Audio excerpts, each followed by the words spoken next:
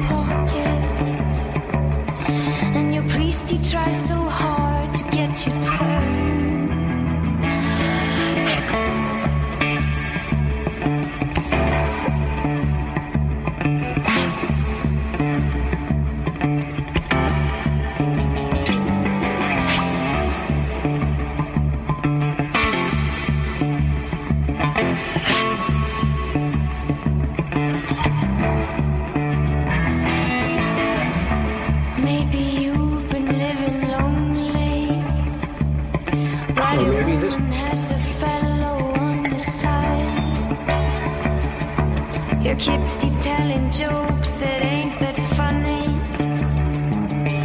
and you failed in everything that comes to mind.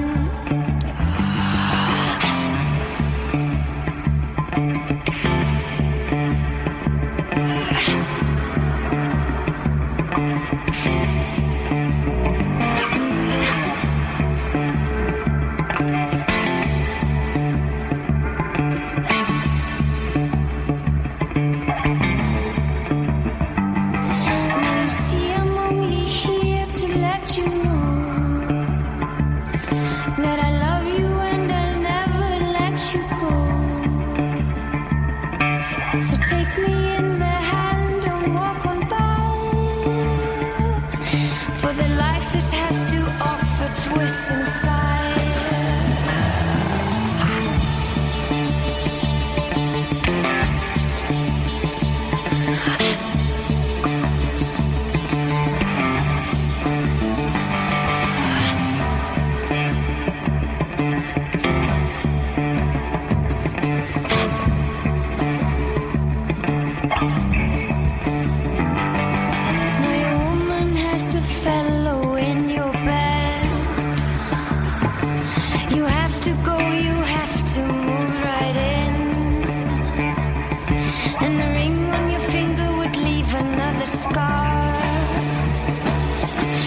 Joke's on her, she hasn't seen it all.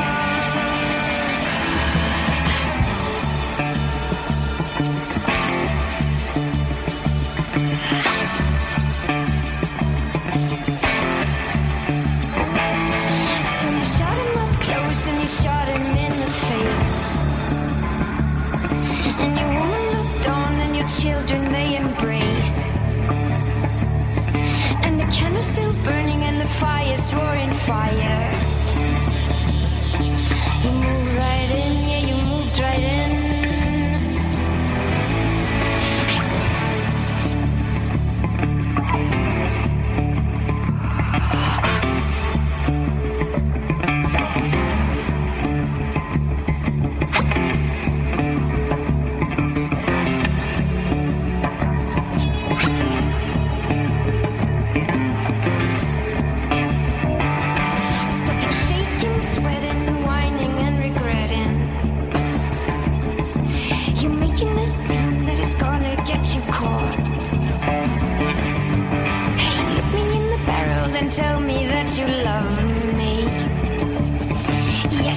is a kiss that I swear will blow your mind.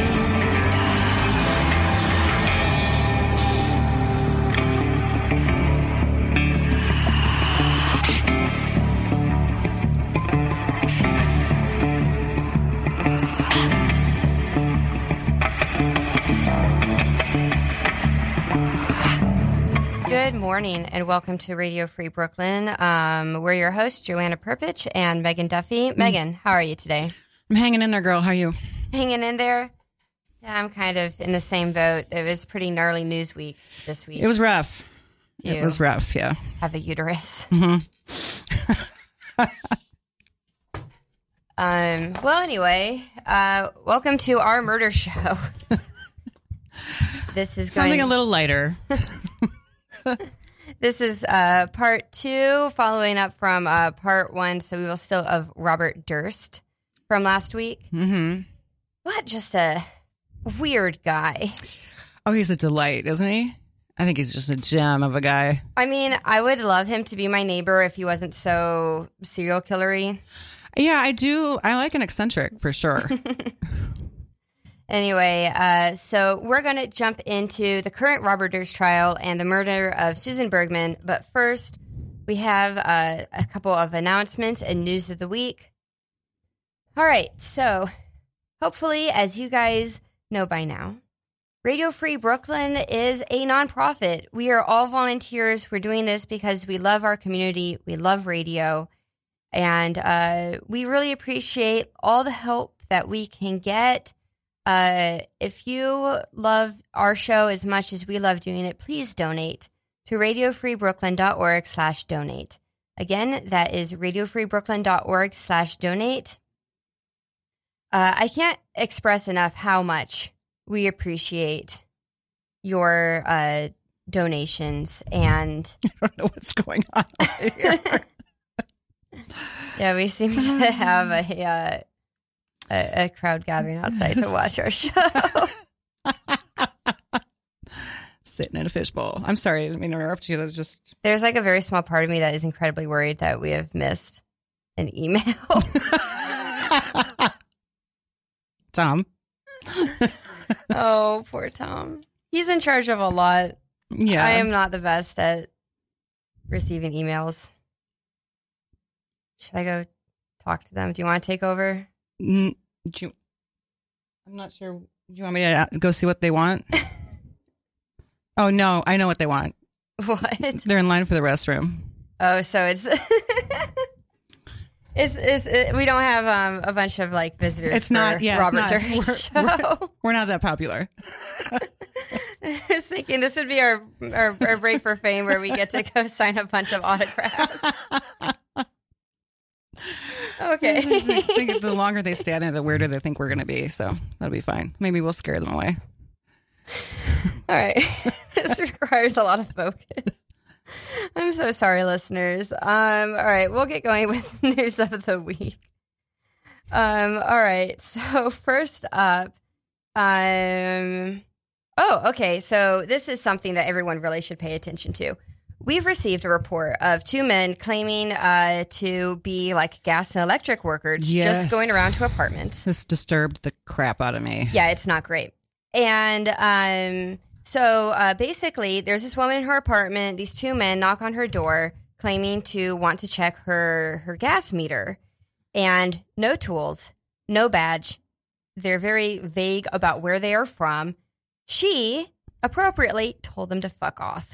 Well, I mean, not many apartments have their own gas meter in it either, so I'm not sure what the hell was going on, but yeah, but they could have easily said, we're here for your internet or, the water or something a little more viable, but still, it's like people who are being sent from any sort of utility company, usually they'll like leave you a message. They try to schedule it with you. Yeah, they do. 1.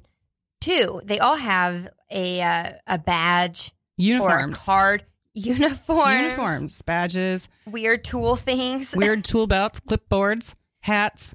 Yeah, I mean, you can tell a Con Ed worker from like down the block. Okay, so this report came from Sunset Park, and I'm sure they're just going around hitting up whoever they can try to get inside. We don't know why they're there. They could be there to rob someone. We've heard some horrific murders that have happened, robs, rapes, sexual assaults. Yep. Yeah. So if someone comes up to you like that and you want to verify, I have a few tips for you that I looked up. Good. All right. So if it's with Con Ed, an employee will be wearing a photo ID with their name and employee number. They will also, according to Con Ed, gladly give you their supervisor's name, the ticket number of the job assigned, and they'll give you a phone number to call to verify who they are. Good. You know, like they want you to be safe and they want the public to have trust that, you know, they're doing their job well. Well, I don't know if they're doing it well, but they're doing their job. That they're doing their job. That they're who they say they are. They're representing themselves anyway. Yeah. And so then also for water, if there's anyone who's asking you to look at their meter, customers can verify the employee's ID by asking the inspector for it's called a DEP contact number. And it's because it's the Department of Environmental Protection in New York is running the water services. Good. And the employee will give you a phone number. If it's an unscheduled visit, you call the phone number and they will let you know if you have a visit that day. Okay. Yeah. So, you know, if you're feeling sketched out for any reason by the person at your door, don't open it. Yeah. Don't open your door. Keep it locked. Lock your doors. All the time. It's like I'm always guilty of buzzing people in, even if I don't know them, you know, but don't open the door. I don't ever open the door. Really? No. If I'm not expecting you or anything, I don't give two shits. You can stand out there all day. I don't care. Did I tell you about the time that I almost died of carbon monoxide poisoning because I wouldn't open my door to the fire department? Okay, girl. Were they wearing their uniforms? Oh, yeah. But I was also like really high at that point. Maybe. I mean, they'll chop your door down. Well, they were trying. That's kind of like where they were at. Was there was a gas leak in my apartment, and which isn't funny, but in winter. And I was like, why am I so tired? Because my bed's close to the floor. So, you know, it rises from the ground. I had a headache. All the symptoms. So I take a nap. And I am like, ow, I know. Oh, great. That's a great idea. And, well, I didn't know there was a gas leak. I couldn't smell it. Yeah. And so I'm out like a light for like hours, like breathing in carbon monoxide. And I hear this like knock on the door and I'm like, and then I hear this banging. Yeah. Well, the banging scares me. And I'm like, I'm not answering the door. Who is this horrible person banging us? I got scared. So I'm like lying in bed listening to this and it's getting like louder and louder. And they really do sound kind of like they're starting to break my door down. I'm like, okay, fine. So I go and I peek into the eye hole and it's the FDNY with all their gear. And I open the door, open a crack, and I'm like, can I see your ID number? And I'm like, really? high and headache. And the fire department is like, are you okay, miss? Miss, there's a gas leak. We need you to evacuate immediately. And I'm like, oh, what? Can you carry me? And I finally opened the door, and I must have been asking really dumb questions because they're like, do you need to go to the hospital? And I'm like, maybe. Can you carry me, please? I was like, can I like pack a bag or something?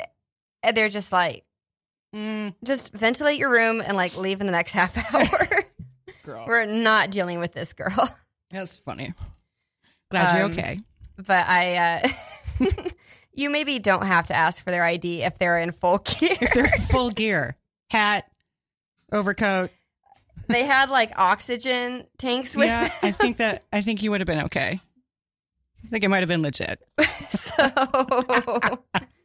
the axe. They actually left little dents on my door when they were like knocking on it. Oh my God, girl. But I live to tell the tale. Everything's fine. Woo. All right. So getting on to the more serious front, I have like a lot of murder news. Yeah.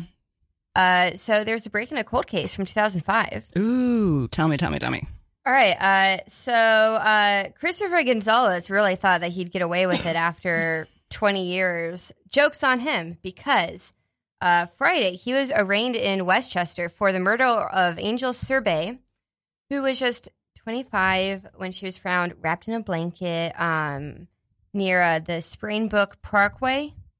In I think it's in the Bronx. I have no idea. September 2005. Okay.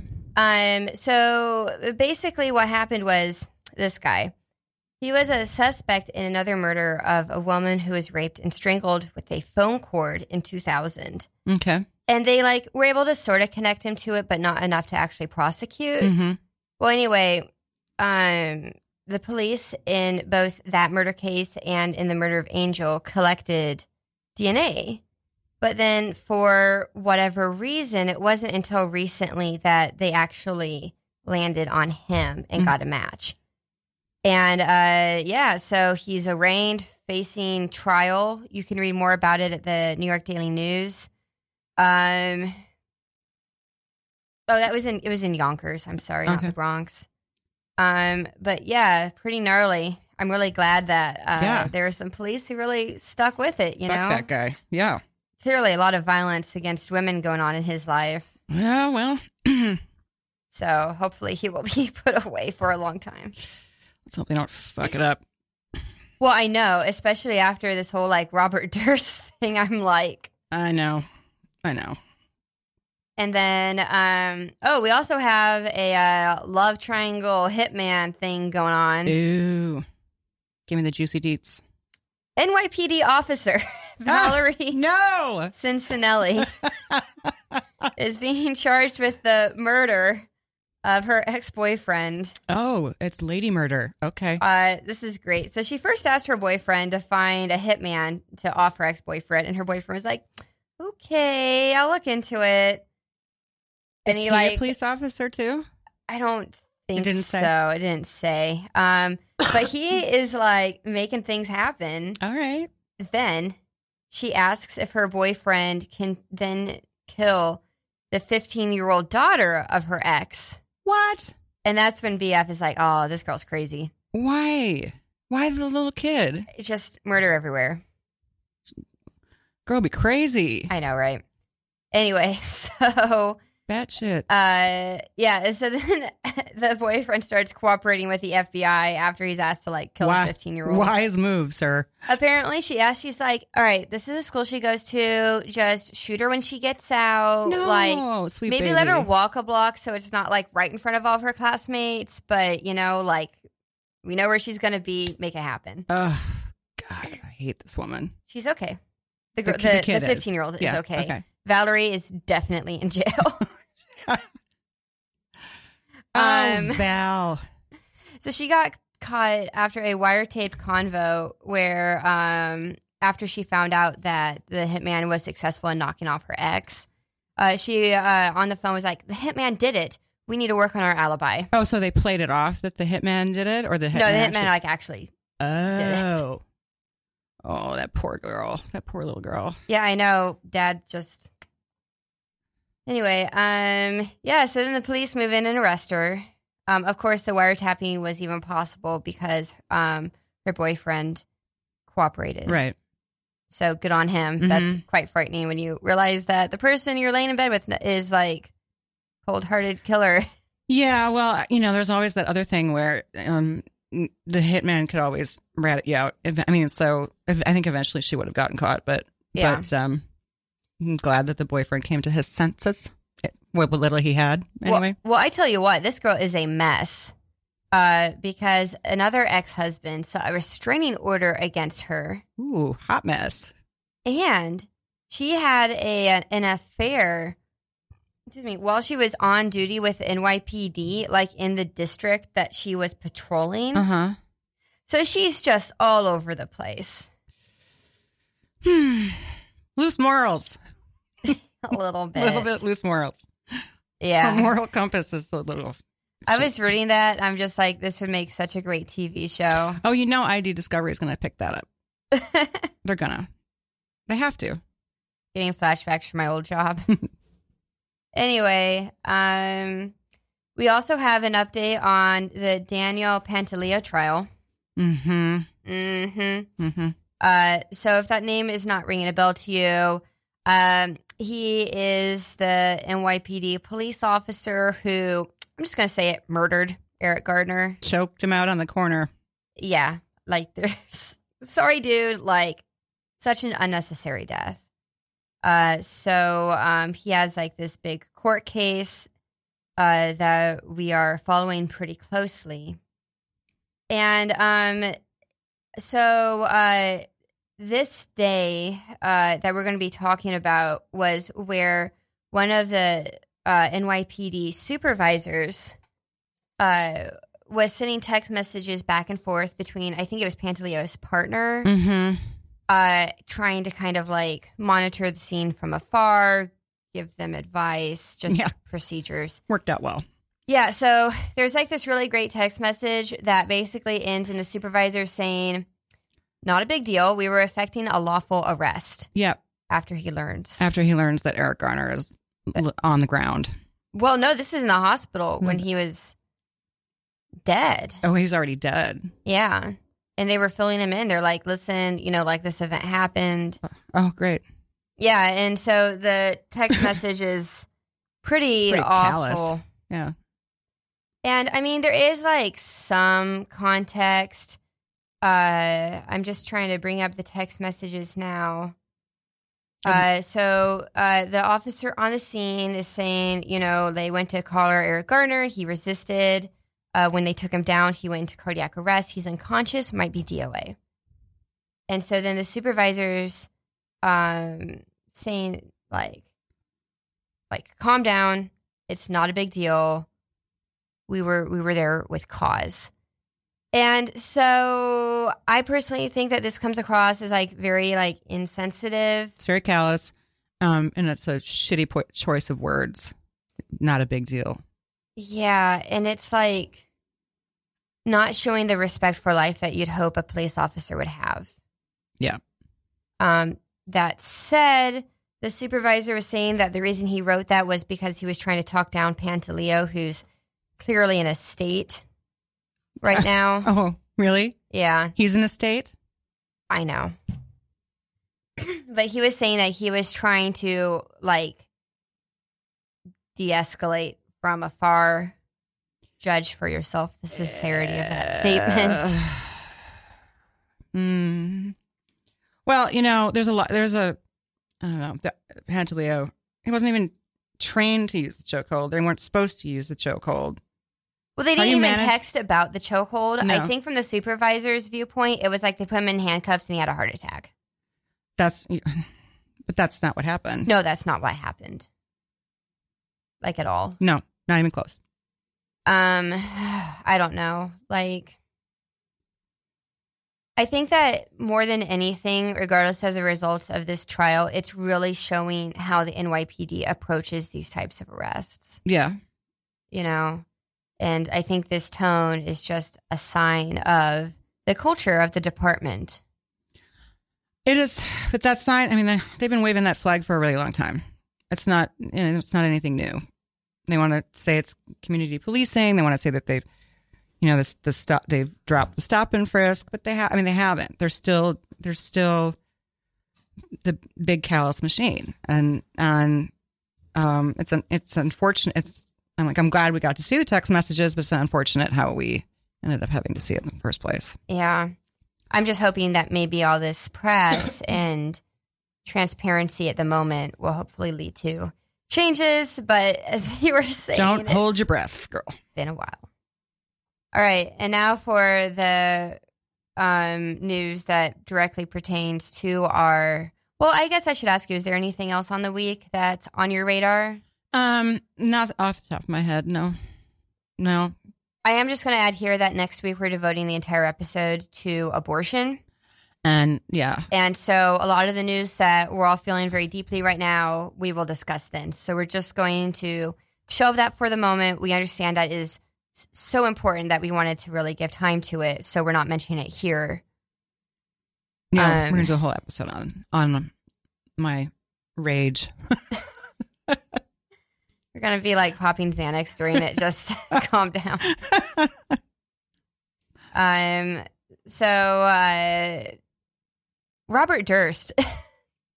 He's my dream man. Oh my God.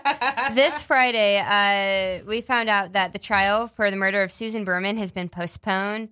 It was previously set for September.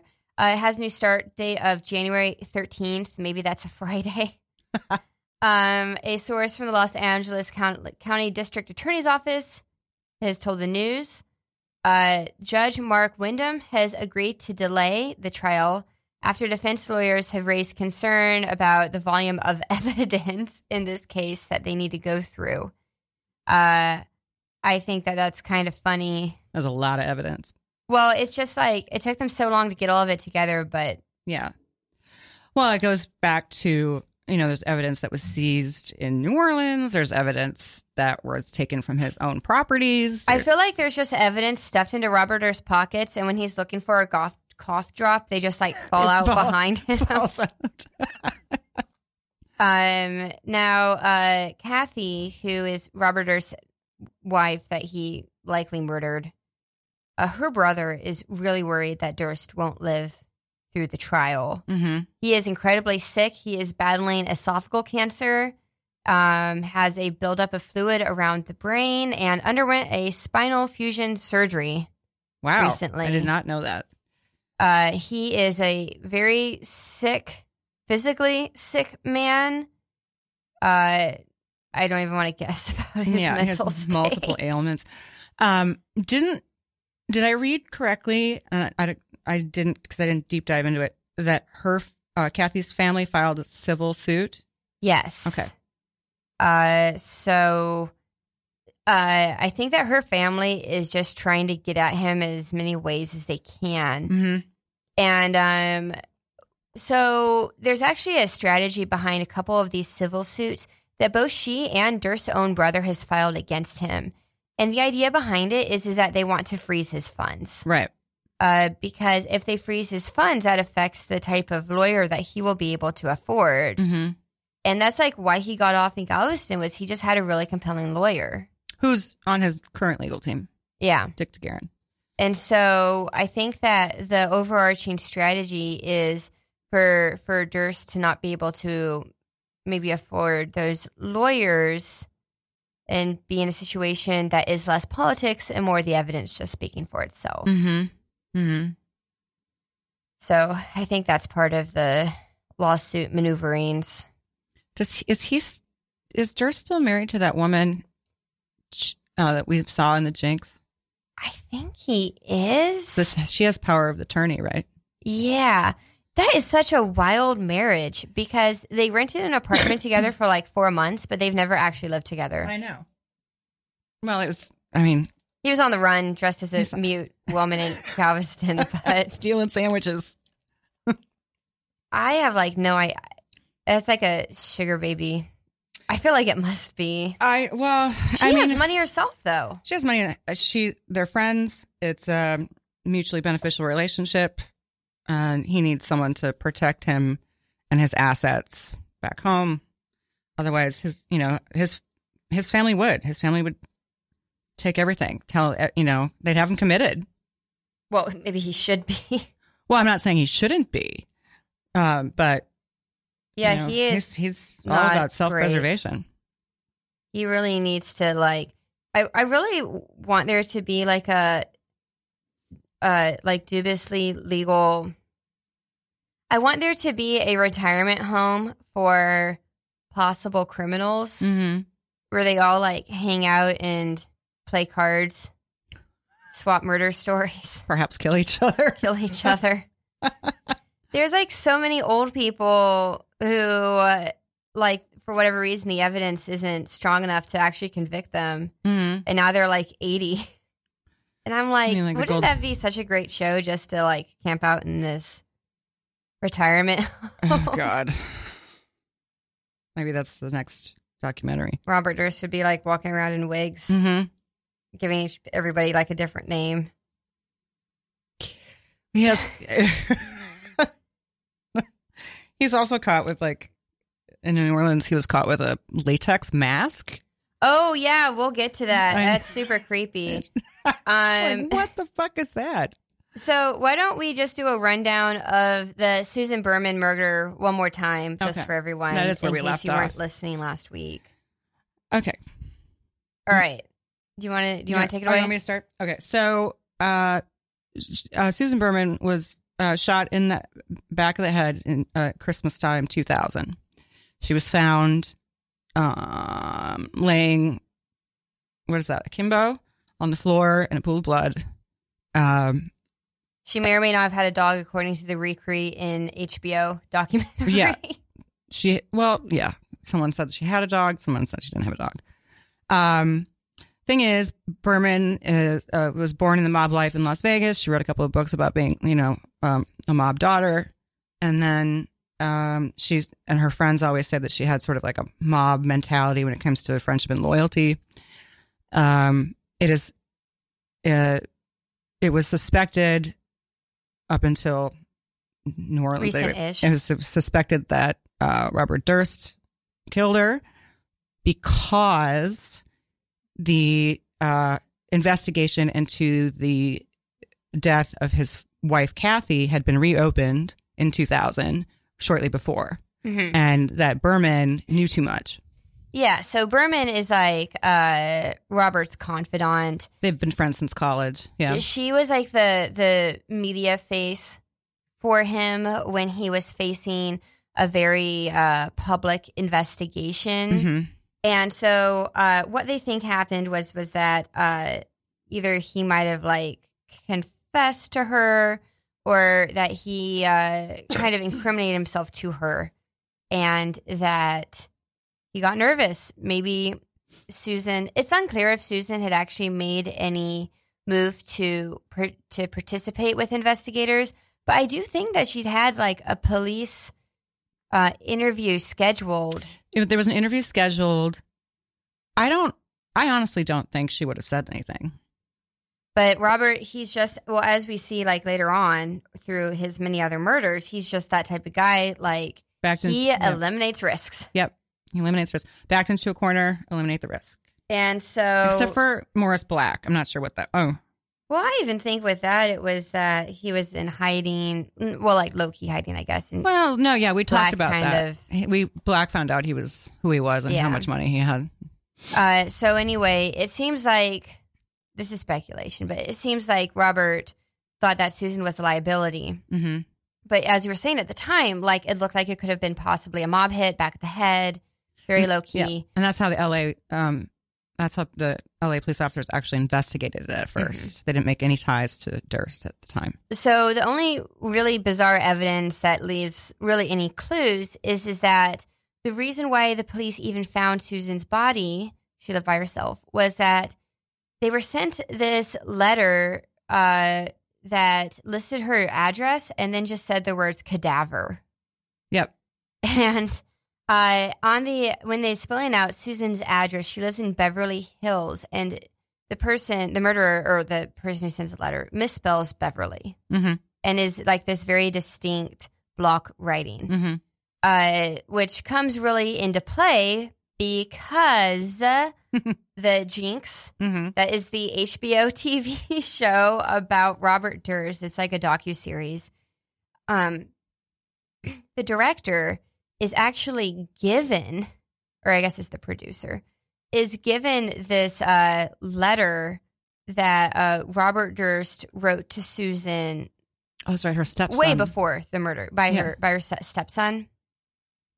And on the envelope of that letter from Robert, with Robert's letterheading, he misspells Beverly in the exact same way.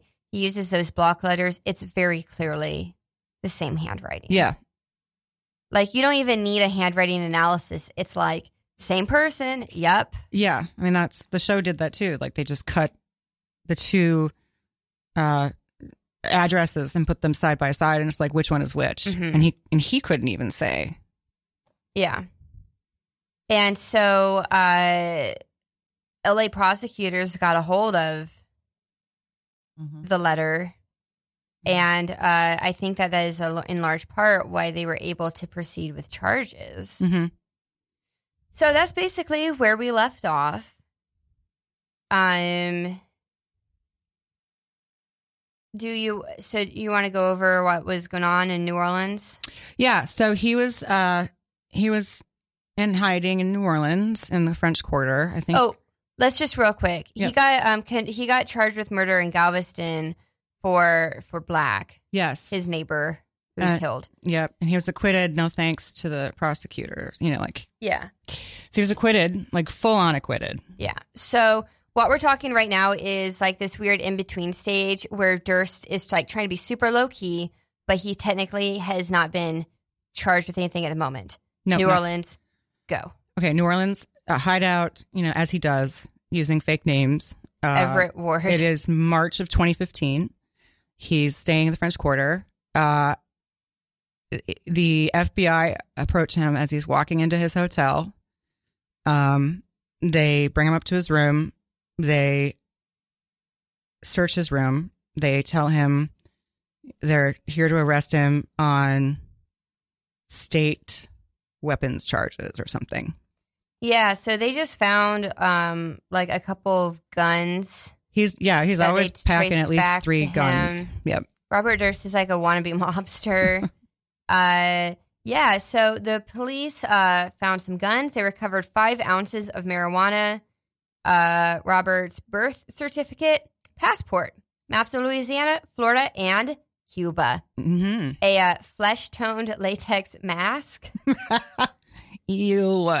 And a fake Texas ID that he used to check into the hotel. That's under the name Everett Ward because Robert Durst is having some commitment issues with his own identity. They also found a new cell phone, $42,000 in cash. They also learned that his wife had shipped him a suitcase full of cash. How much was it? I think it was $115,000. Yeah, through the mail. Through FedEx.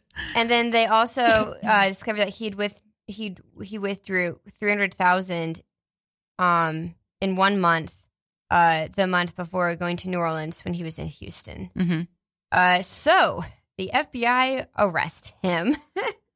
They charge him with unlawful possession of firearms or something like that. Yeah, the state was trying to charge him on weapons charges, but they had to. It's a little convoluted how it is, but he's an ex-con, except with the state, it has to be the very previous crime that you committed that it has to be related to the weapons charges, where in federal, it doesn't have to be. So they nail him, they move it over to federal court, and they nail him and they convict him, and he gets 7 years for that. Yeah. And then he's shipped off to Indiana Federal Pen. And so while he... And by the way, those ex-con charges that he had were all they weren't for murder, they were for dumb things. Because he wasn't ever charged with dismembering the body, was he? No, he never was. So it was stuff he had a record of shoplifting, being a public menace. Peeing on things. Yeah, okay. So in July of 2014, he was arrested following an incident in Houston where he exposed himself and urinated on a candy rack at a drugstore. Mm-hmm. Yeah, well, he had that, his brother says he's been peeing on things his whole life, so. Peeing in trash cans of, employees that he didn't like. Uh-huh. Oh, my God. So we go, so they get him on the weapons charge, but through that whole process, before he actually gets shipped off, the LA prosecutor does a 3-hour interview with him. Mm-hmm.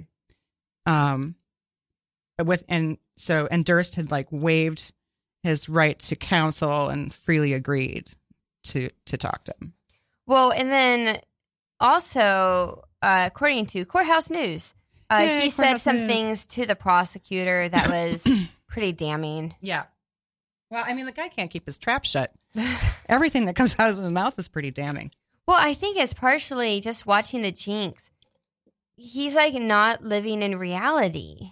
You're right. I don't think he is. I think he's we talked about it last week. His brother has been reported that he's been talking to himself his whole life. There's something, the synapses aren't connecting. And it's like, I think that when he thinks about these murders, honestly, it's almost like this weird fugue state where I honestly don't think that he understands the consequences. He clearly doesn't understand the consequences of his actions, or he doesn't give a shit. Probably a little bit of both. I'm going to go rich kid both. Anyway.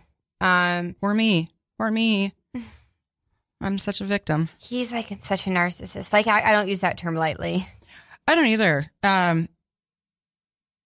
Yeah. I mean, it's mind-boggling. You can't think beyond his nose. Oh, and the drugs too. Like the drugs this man takes. Just like smokes a ton of pot, which I'm like usually all for, but I do not think that Robert Durst needs to be high. Well, like ever. So I also looked at a bunch of courthouse news articles this week on this, and it's been reported that he admitted to the LA prosecutor that while he was doing the interviews in the Jenks, he was high on meth. Oh now, God. He didn't look like he was high on meth. I haven't been around a lot of meth heads, but I have watched some television shows, and that does not look like meth to me. Maybe some like depressants. If he was smoking meth, it's because he needed to get up from all that pot he'd been smoking. It's like, so there was maybe some evening out, but that did not look like meth to me. There's like, he looks like such a space cadet. Like when they're going to his brother's house, he just sort of like walks back and forth a few times. Like I'm always worried he's going to like trip and fall into the street or something because he's not paying attention. He does give off, if you didn't know what you know about him, he gives off this harmless old man thing. Like you kind of want to help him cross the street. Yeah. Anyway, so I can just imagine this like meeting with his prosecutor. Like, do you want a lawyer? And he's like, what? I'm good. No, I don't need any coffee. I'm fine. I'm good. Like, all right. So anyway, so like LA, they're really trying to like pin it on him. And so you really looked into this. What else are they working with? Like, where are we in terms of this trial? So let me pull up my articles because I highlighted them because my memory is a little too much pot. Too much pot. Too much work. Okay, so this week, the judge began hearing arguments challenging every aspect of his arrest. And when was this? This past week? This was May 15th, 2019. Okay, wow. Yeah. So his defense attorneys, including Dick DeGuerin, the guy that got him off in Texas, contend in a pair of motions to suppress evidence that FBI agents improperly arrested him and improperly searched his belongings without warrants, and that the arrest and search warrants they obtained afterward were tainted. So they obtained the warrants while they were in there searching. So it would be like the fruit of the poisonous tree kind of thing, right? So the judge decides that even though the subsequent warrant is valid and lawful, the big question is, are the statements that he made before the warrant and anything obtained with the subsequent warrant, like before the warrant was actually signed. Yeah. Can any of this stand? Right. So there's arguing back and forth on that. And all of these motions are the reason that trial got pushed from September to January. And what type of evidence were they finding? Is this when they were going through those? There's something like 30 boxes worth, or?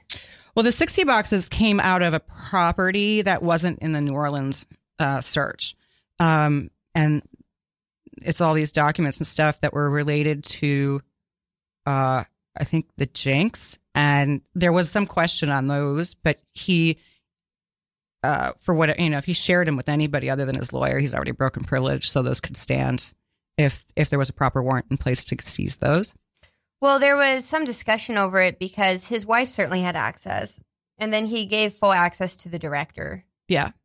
And that's the director is the issue. Mm-hmm. The wife isn't an issue because there's a privilege between spouses in most states. That's probably why they're married. That's exactly why they're married. He should have married Susan. Just saying. I wonder if he tried. I don't think she would want to marry. I mean, she's like, yeah. Okay, so there's that. There's also the defense contests that the documentary producers, this is Courthouse News, documentary producers and worked too closely with the police officers, and it's really suspect that he was arrested in New Orleans the day before the last episode of The Jinx aired. And the last episode of The Jinx is where they confront Durst about the letters with the Beverly misspelling. Mm-hmm. And it's also where Durst confessed. Well, he was, muttering into his hot mic. Yeah. If you haven't seen it, you should watch it. It's well, I actually have the clip. You want to play it? Yeah. Okay. All right. So just to set the scene, Robert's interview, the cameras are no longer rolling. They're taking a break. So Robert leaves the interview room to go to the bathroom, and he still has his mic on, presumably because they're either going to go back and start rolling again, or they just haven't unmiked him yet. Mm-hmm. Now, I personally think that the producers probably gave him fair warning, been like, hey, buddy, we're putting this mic on you. It's going to be on for the duration that is on your body. That's pretty standard procedure. Well, it happened earlier in the series, too. And his attorney was actually in the room with him. And he came over and says, your mic's still hot. But it wasn't anything of anything like this. So here is... I'm hoping that you guys can hear it. It's a little bit fuzzy. This is the bathroom. Yeah, You're right. This is the bathroom. And that's Robert. I mean, he sounds harmless, too, doesn't he? This is the bathroom. There it is. You're caught.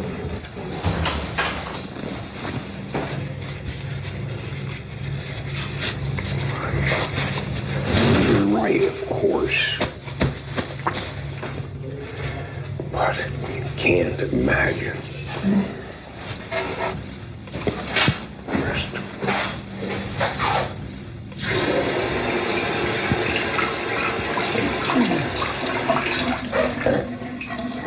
What's in the house? Oh, I want this. Disaster.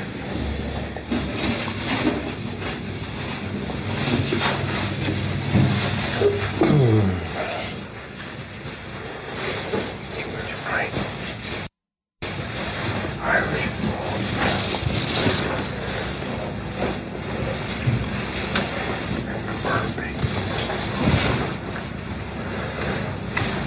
Listen.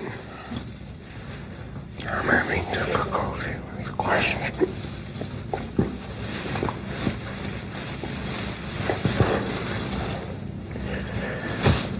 What the hell did I do?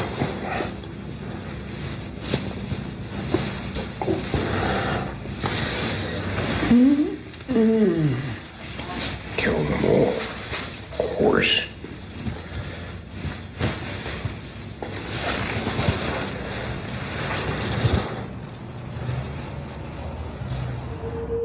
Okay, so I know it's a little bit hard to hear, so I also have pulled up the transcript of what he just said. And it is, and this is what he's saying while in the bathroom. There it is. You're caught. You're right, of course, but you can't imagine. Arrest him. I don't know what's in the house. Oh, I want this. What a disaster. He was right. I was wrong. And the burping. I'm having difficulty with the question. What the hell did I do? Killed them all, of course. Mm-hmm. And it's just the burping is because during the interview, when they hand him both envelopes to compare the handwriting, Robert Durst sort of... It's a visceral reaction. Well, I really felt like he had maintained composure, but it's he just starts to burp, and it almost looks like have a little bit of trouble breathing. Uh-huh. Yeah. It's a weird... If it's not coincidence, if it is coincidence, it's very weird timing. Yeah, well, And he is having troubles Mm-hmm. answering the question. He's like repeating himself. Mm-hmm. He goes, well, you're right. Those do look the same. Mm-hmm. Maybe I did write both of them. Yeah. So that's what happened in the So movie. nothing like confessing on national television. Well, there are some questions because it's been raised by his defense team. Thank you, Courthouse News, that that scene has been heavily edited, and they're trying. Yeah, so Could have been. there's some back and forth on that. I at this time I don't really know what the hell's happening, but we can update people later if there's some movement on that issue. And so, how has the HBO documentary complicated this case? Because it seems like a lot of what they're working with, especially that letter, comes from it. I mean, I haven't put a lot of thought into that, actually. But I'm sure they're having issues finding a jury pool. Yeah, that could be an issue. Or not. I mean, How do you not know about Robert Durst? there's a lot of people that aren't into murder. I don't know. They're communists, but, it could be. There could be a lot of people that aren't interested in it. Like they see there's a lot of people that read the news just like, they look at the headline and then they don't absorb the story. So. Yeah, I don't know. Like, it'll be interesting to see what evidence they use, especially since so much of the evidence they're collecting seems to be complicated by things, Mm-hmm. partially because of the jinx. Also, I think just like timing of some of these procedures. Also, a lot of these interviews that they're having with Robert's friends is kind of like, they're like, well, I didn't really think he did it at first, but now I certainly think he does. So it's like even the witnesses you could probably argue, are being biased by the amount of media attention that has gone into this. Yeah. And also the admission in Galveston that he didn't kill Morris Black, but I dismembered my friend. That could haunt his friends. Like, so, and if these people have been friends with that Kathy before she went missing, it's like, so he can dismember somebody, but he won't kill them. Like, I feel like that is a serious complication with all of his friends and Berman's friends. Mm-hmm. It could taint their memory or idea of what's truth and what's fiction. And also, they started taking statements from a lot of these people because of their age. Yeah. Robert is in his 80s, right? He's 76 or 77. Okay. He's really getting up there. He's getting it. Well, I don't know if that's getting up there, but 70s? Oh. I don't think it's necessarily. I know a lot of healthy 76-year-olds. He's not a healthy 76-year-old, which compounds his age. You know what I mean? And are there any other comments that you would like to share in the last couple minutes? No. I mean, we could go into, if I go into anything else, it's just gonna. Big wormhole. Yeah. I know. This is a rabbit hole case, and I love this case so much. So but we can certainly expect more soon. We will. Yes, I will. If I find anything interesting on Courthouse News, I'll share. And then just real quickly, I just want to run through that. The FBI is treating Robert Durst as a serial killer. He has been a suspect in murders in Vermont, California. The FBI even actually has like a casual task force, as they like. A casual describe task it. force? Informal, which I feel like. Are we an informal task force? Like we could be. That has gone through every county that Durst has lived in to look through their cold case. It's a lot of counties. The man has a lot of properties. And he really loves his identities.